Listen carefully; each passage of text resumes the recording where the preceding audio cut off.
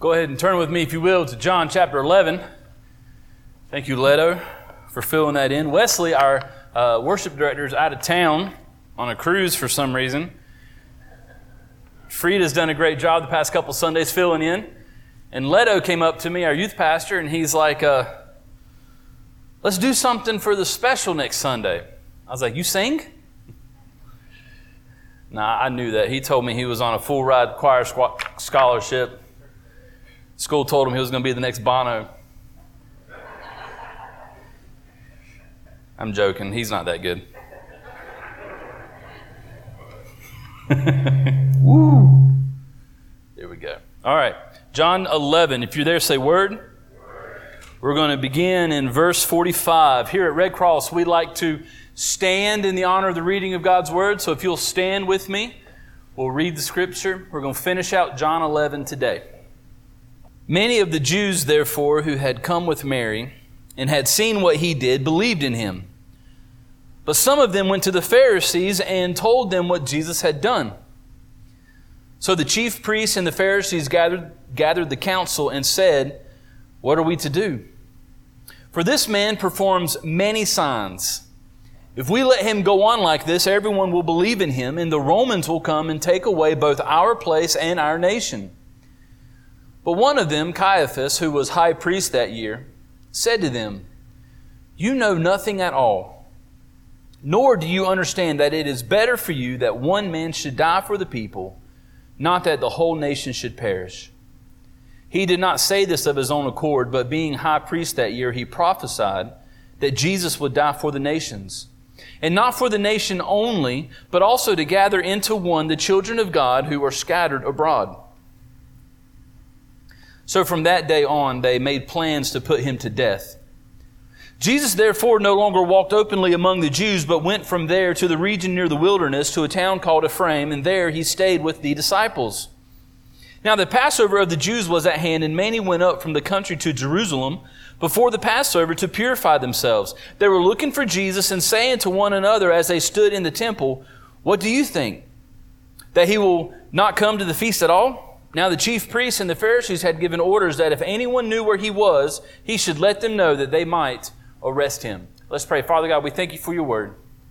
We thank you for what's already been done here this morning. We thank you for the worship and the time of fellowship. And Lord, I pray that you'll open up our hearts to the rest of the worship service as we worship through the preaching of your word. We thank you for this word. We pray that you would help us to understand it this morning. In your Son's precious and holy name we pray. Amen. You may be seated. On September 11th, 2001, one of the greatest tragedies in our nation occurred. Hijacked airliners brought down the Twin Towers, taking the lives of many. When my wife and I went to New York City this past year, one of the most sobering places to visit is the 9/11 Memorial. We went at nighttime. It's a beautiful structure of what they've built over there. And it's just to see the names engraved, sobering. On September 11th, 2001, we saw a divide across the world.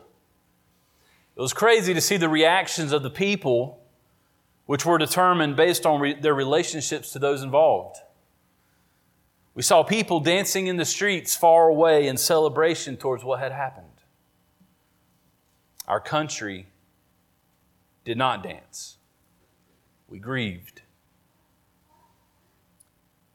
We see this also amongst presidential elections. When one side wins and celebrates, the other side mourns and grieves. Just like our last presidential election, which I think you probably saw it the most.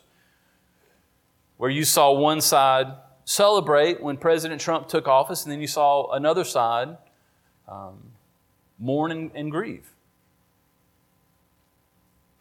We see here in John 11, after Christ had made known to the people who he is through the miracle of raising Lazarus. All right, remember last Sunday, we looked at John 11, 1 through 44. We looked at how Jesus raised Lazarus from the dead. That's a big miracle. That's a big deal. And we see here in verse 45 that many of the Jews, therefore, who had come with Mary and had seen what he did, believed in him. But some of them went to the Pharisees. We saw a divide. Some believed, they celebrated, they told other people in amazement of what they had witnessed, but others, on the other hand, ran and told the Pharisees what had happened. Thus bringing in this scene that we are seeing today. The Pharisees and the Sadducees are what make up the Sanhedrin. They don't agree on every issue. They clash. In fact, they don't really like each other at times. It's amazing to see what's brought them together here. To work together. To make a decision. We see here in verse 47, they ask the question, what are we to do? Jesus has been recognized as a threat to the Sanhedrin here. I mean, he's gaining followers. They're intimidated by him and they are jealous of him. They say in verse 48, if we let him go on like this, everyone will believe in him, and the Romans will come and take away both our place and our nation. I love the words "our" in that verse because it shows their motive. They're not concerned about the people of Israel. They're not concerned about their nation. They're concerned about their nation. They're not concerned about the people. They're concerned about themselves. They opposed Christ. And they wanted to do something about it. They didn't like Christ. They didn't like His mission. They didn't like what He has said. And they want to do something about it. Today's big idea that I want to show you today is this. Man may oppose God's purpose, but they can never stop God's plan. Man may oppose, and I know in your sermon insert it says man might, but it's supposed to say may. Man may oppose God's purpose, but they can never stop God's plan. So let's unpack this here in John 11, all right? Are you ready? We're going to look at the Sanhedrin's plan, and then we're going to look at God's plan. So the Sanhedrin's plan.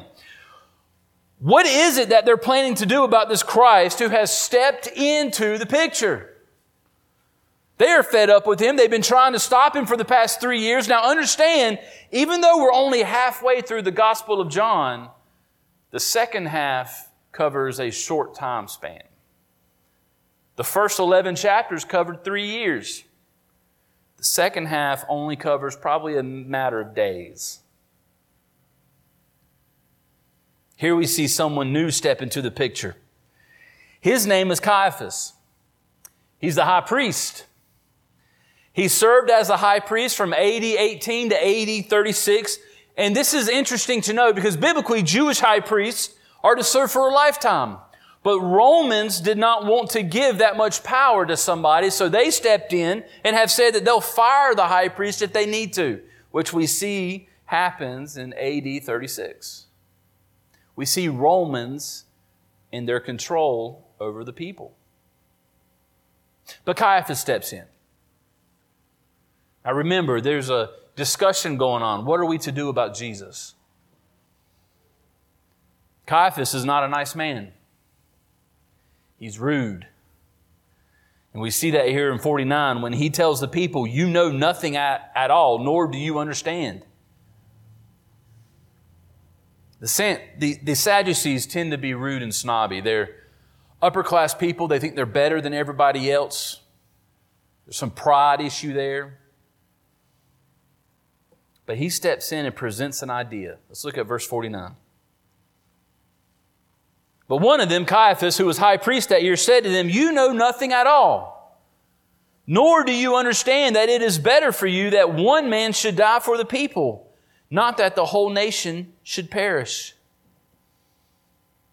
Caiaphas presents a plan for the Sanhedrin. Number one, the plan is the death of Christ for physical means. The Sanhedrin's plan is to kill Christ for physical means. He presents the notion to kill Christ. Why? Because they wanted to kill Christ to keep control. They were worried that Jesus was going to step in and cause a revolution that would spark the Romans to step in and destroy their freedom. See, Romans were okay with the freedom of religion as long as it doesn't interfere with Roman rule. They don't want a rebellion. You begin to rebel against Rome, Rome's going to fight back.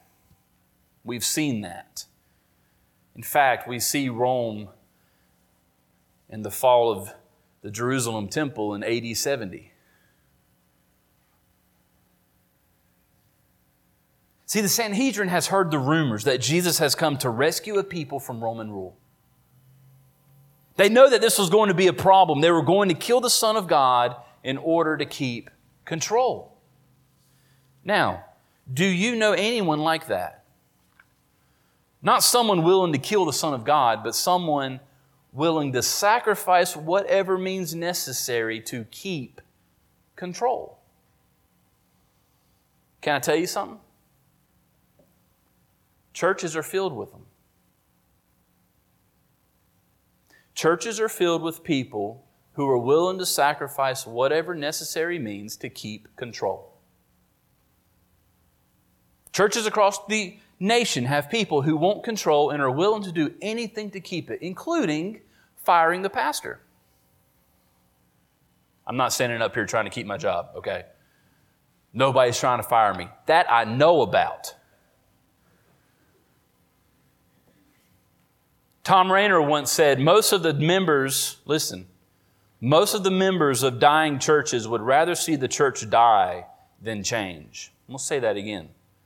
Most of the members of dying churches would rather see the church die than change. And why is that? Because they don't want to lose control. Some of you in here have probably been a part of a church at some time in your life that you have noticed people inside the church who are willing to do anything and everything to keep control.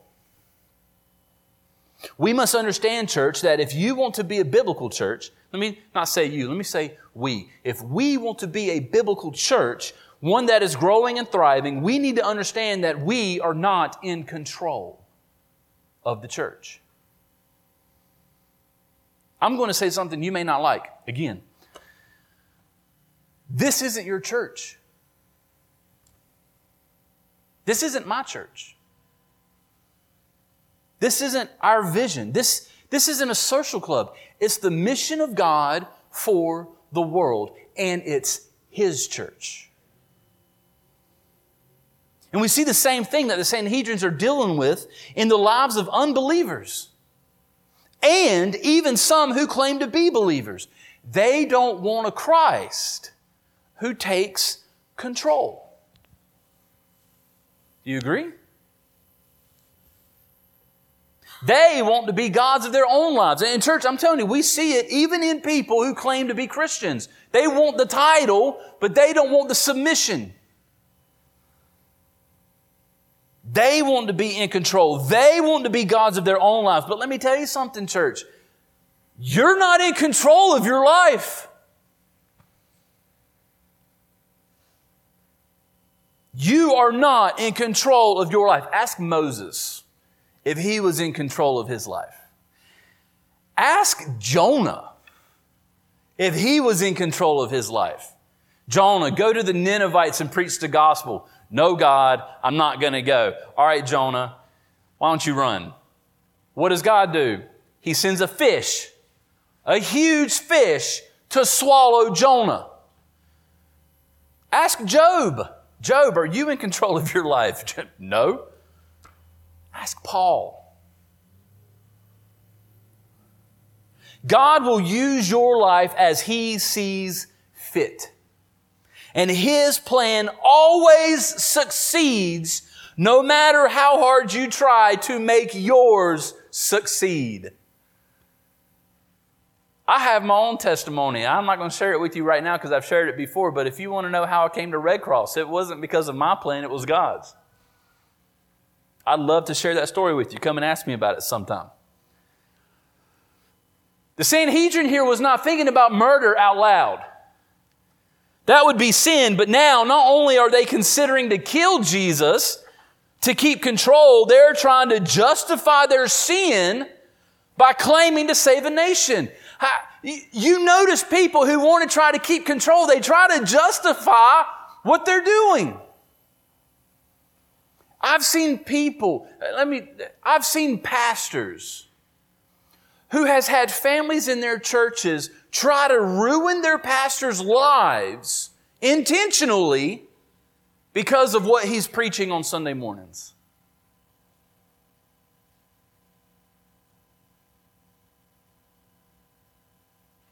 And they try to justify it, trying to save the church. No, you're trying to keep control.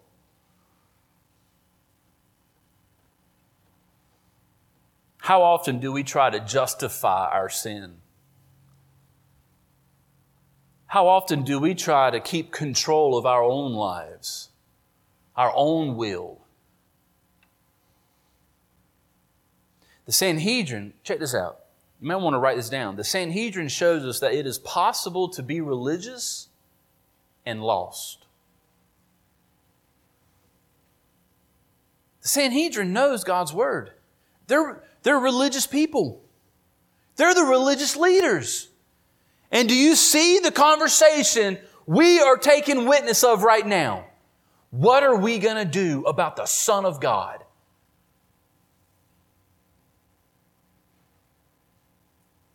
Caiaphas says, let's kill him. Let's kill him. We see the plan of the Sanhedrins is to kill Christ for physical means. But man may oppose God's purpose, but they cannot stop God's plan. And this is where I want to go with this. Look at verse 51. This is after Caiaphas says that it is better for you that one man should die for the people, not that the whole nation should perish. This, I'm hoping, will blow your mind like it blew mine this past week. Verse 51.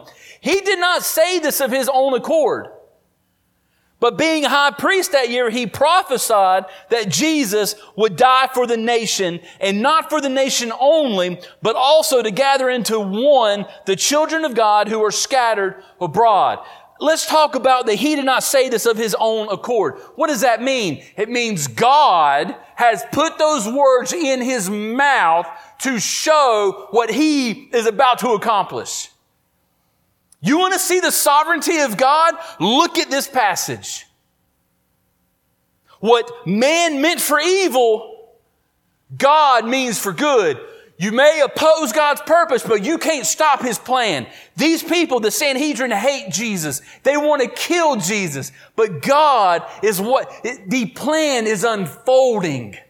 Do you see it? We see divine sovereignty and man's responsibility here. We see God's sovereign plan unfolding while man is held responsible for their sin.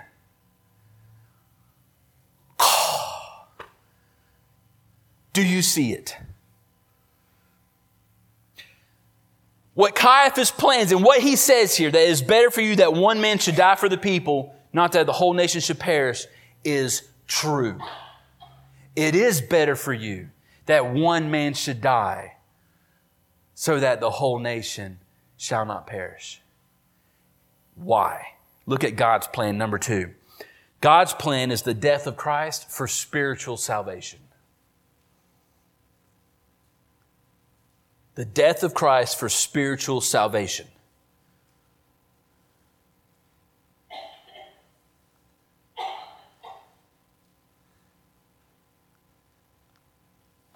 We see first that God is using the words of Caiaphas to show what he's about to accomplish. All right?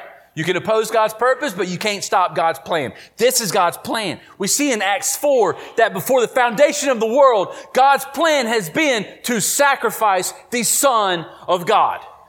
Why? For us.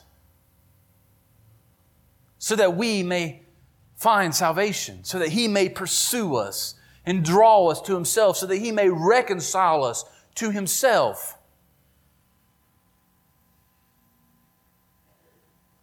And we see God's plan unfold here. Verse 51, He did not say this of His own accord, but being high priest over, He prophesied that Jesus would die for the nation. So the first, God gave His only Son to die so that men can truly live.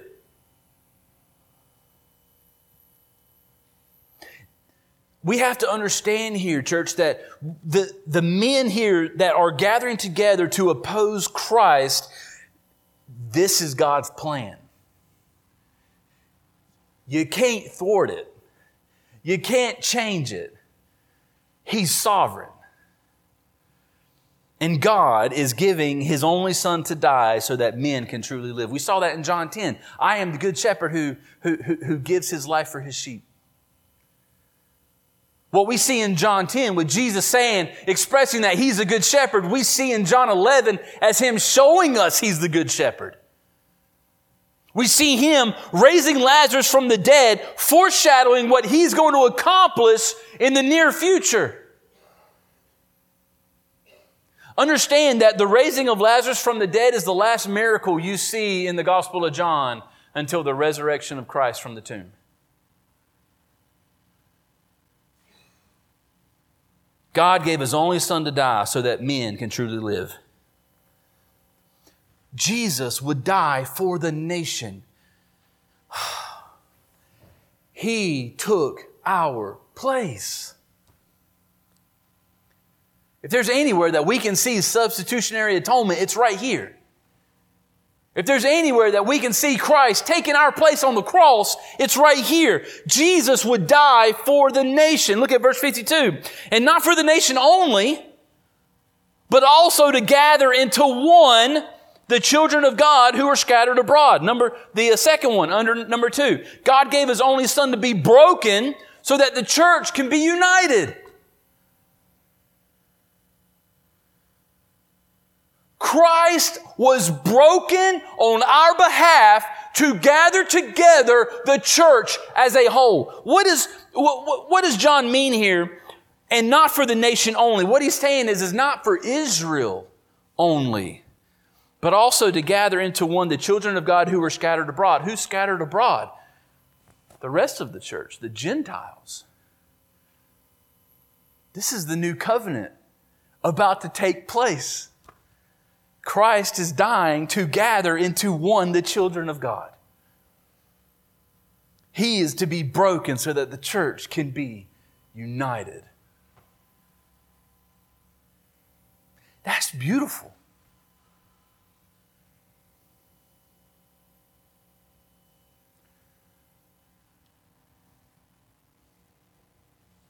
Verse 53, so from that day on, they made plans to put Him to death. What they mean for evil, God means for good. Remember the story of Joseph in Genesis. We see God's sovereignty and man's responsibility falling right here. Verse 54, Jesus therefore no longer walked openly among the Jews, but went from there to the region near the wilderness to a town called Ephraim, and there He stayed with the disciples. Now I kind of want to just show something here. I may be speaking into the text, maybe that's a little dangerous. But what we see here is Christ is leaving the people who oppose Him and staying with the people who love Him. See, Christ does not want to be any part. This is what I want to say here too. I would like to say that this is even to the church. Do you think Christ wants to be a part of a church that opposes Him? And let me tell you, a church will oppose Christ and not know it. Do you think Christ wants to do that? Whenever we see doors close in the Word of God, church doors close, whenever we see church doors close in the Word of God, it's because of judgment on that church.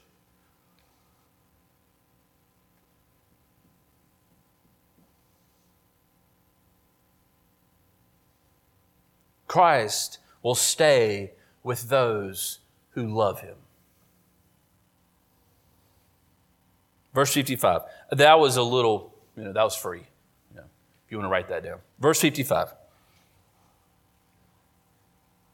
Now the Passover of the Jews was at hand. Let's stop there. If you want to, circle the Passover. This is awesome. I love how John brings details into the story. Remember, every time we see festivals and meals coming up, John uses those importantly, all right? The Passover, why does he mention that here? Well, because really the Passover was at hand. It's coming up. But Christ is the Passover lamb who takes our place on the cross. Christ is the Passover lamb who takes our sin and shame, who died to give us life and who was broken to unite us. That's why John mentions that here. That's just awesome. Now, the Passover of the Jews was at hand, and many went up from the country to Jerusalem before the Passover to purify themselves.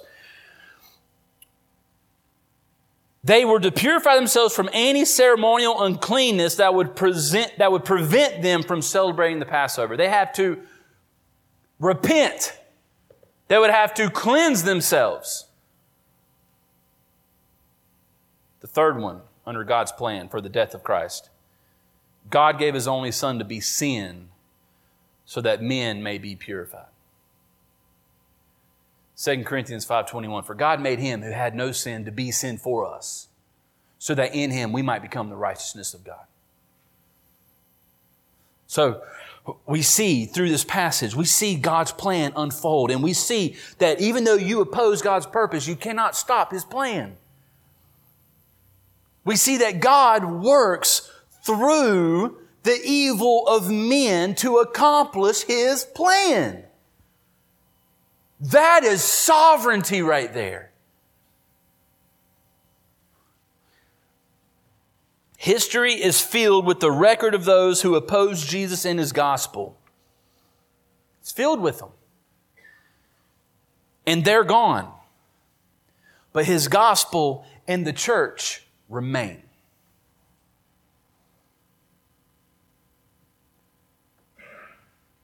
So, what are some applications we can take away from this?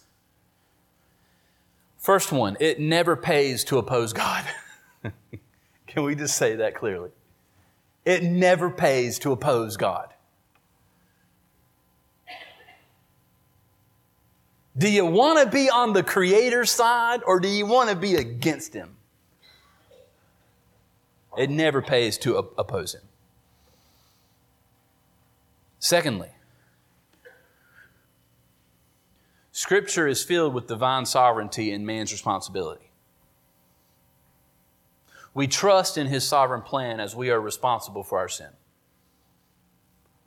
We see here these men who are planning to kill Christ. This is sin to them. This is murder. And they're going to be held responsible for it, but God sovereignly is using this for His plan to unfold. We can never take the two apart. We see this in salvation. God is sovereign over salvation. Man is responsible. God calls, draws, He saves. Man is to respond.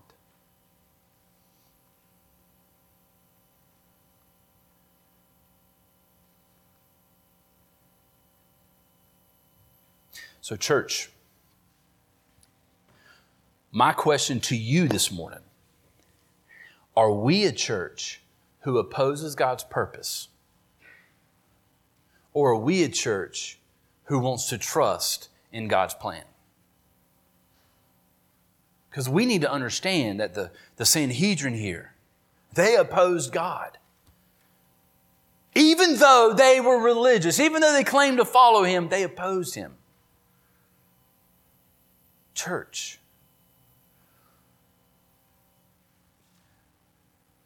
we must understand that God is in control, and we must understand that this is His church, and we must understand that we are to take part in His plan. This is not about our plan. This is not about our plan. This is not about what you or I want to see this church become. We want to trust in the mission of God according to God's Word. We want our church to become a biblical church.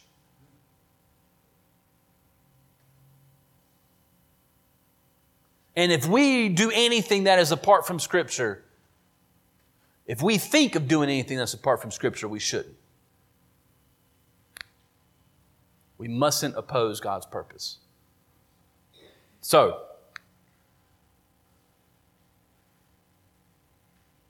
to the unbeliever who has probably sought to keep control of their own life, to the unbeliever who wants to remain a god of their own world, to the unbeliever who has a hard time trusting in the sovereignty of God, will you trust Him today? Will you trust Him today that God graciously, mercifully loves us and pursues us and grabs our hearts and transforms our life unconditionally? He sees nothing good in you, but He wants to be the good in you. So to the unbeliever, have you put your faith and trust in Jesus Christ? Have you put your faith and trust in the Son who came to die so that we may live? In the Son who came to be broken so that we may be united? In the Son who became our sin so that we may be purified and cleansed and saved? To the believer, my question to you is this. Just as the Sanhedrin asked the question, what are we to do with Christ? My question to you is, what are you going to do with Christ? God has a mission for the church. The mission is Matthew 28, to go into all the world and to proclaim the gospel, baptizing in the name of the Father, the Son, and the Holy Spirit. Are we accomplishing that? To the believer, are you pursuing God in your own personal life? Are you pursuing your personal holiness with God? Are you repenting of sin? To the believer,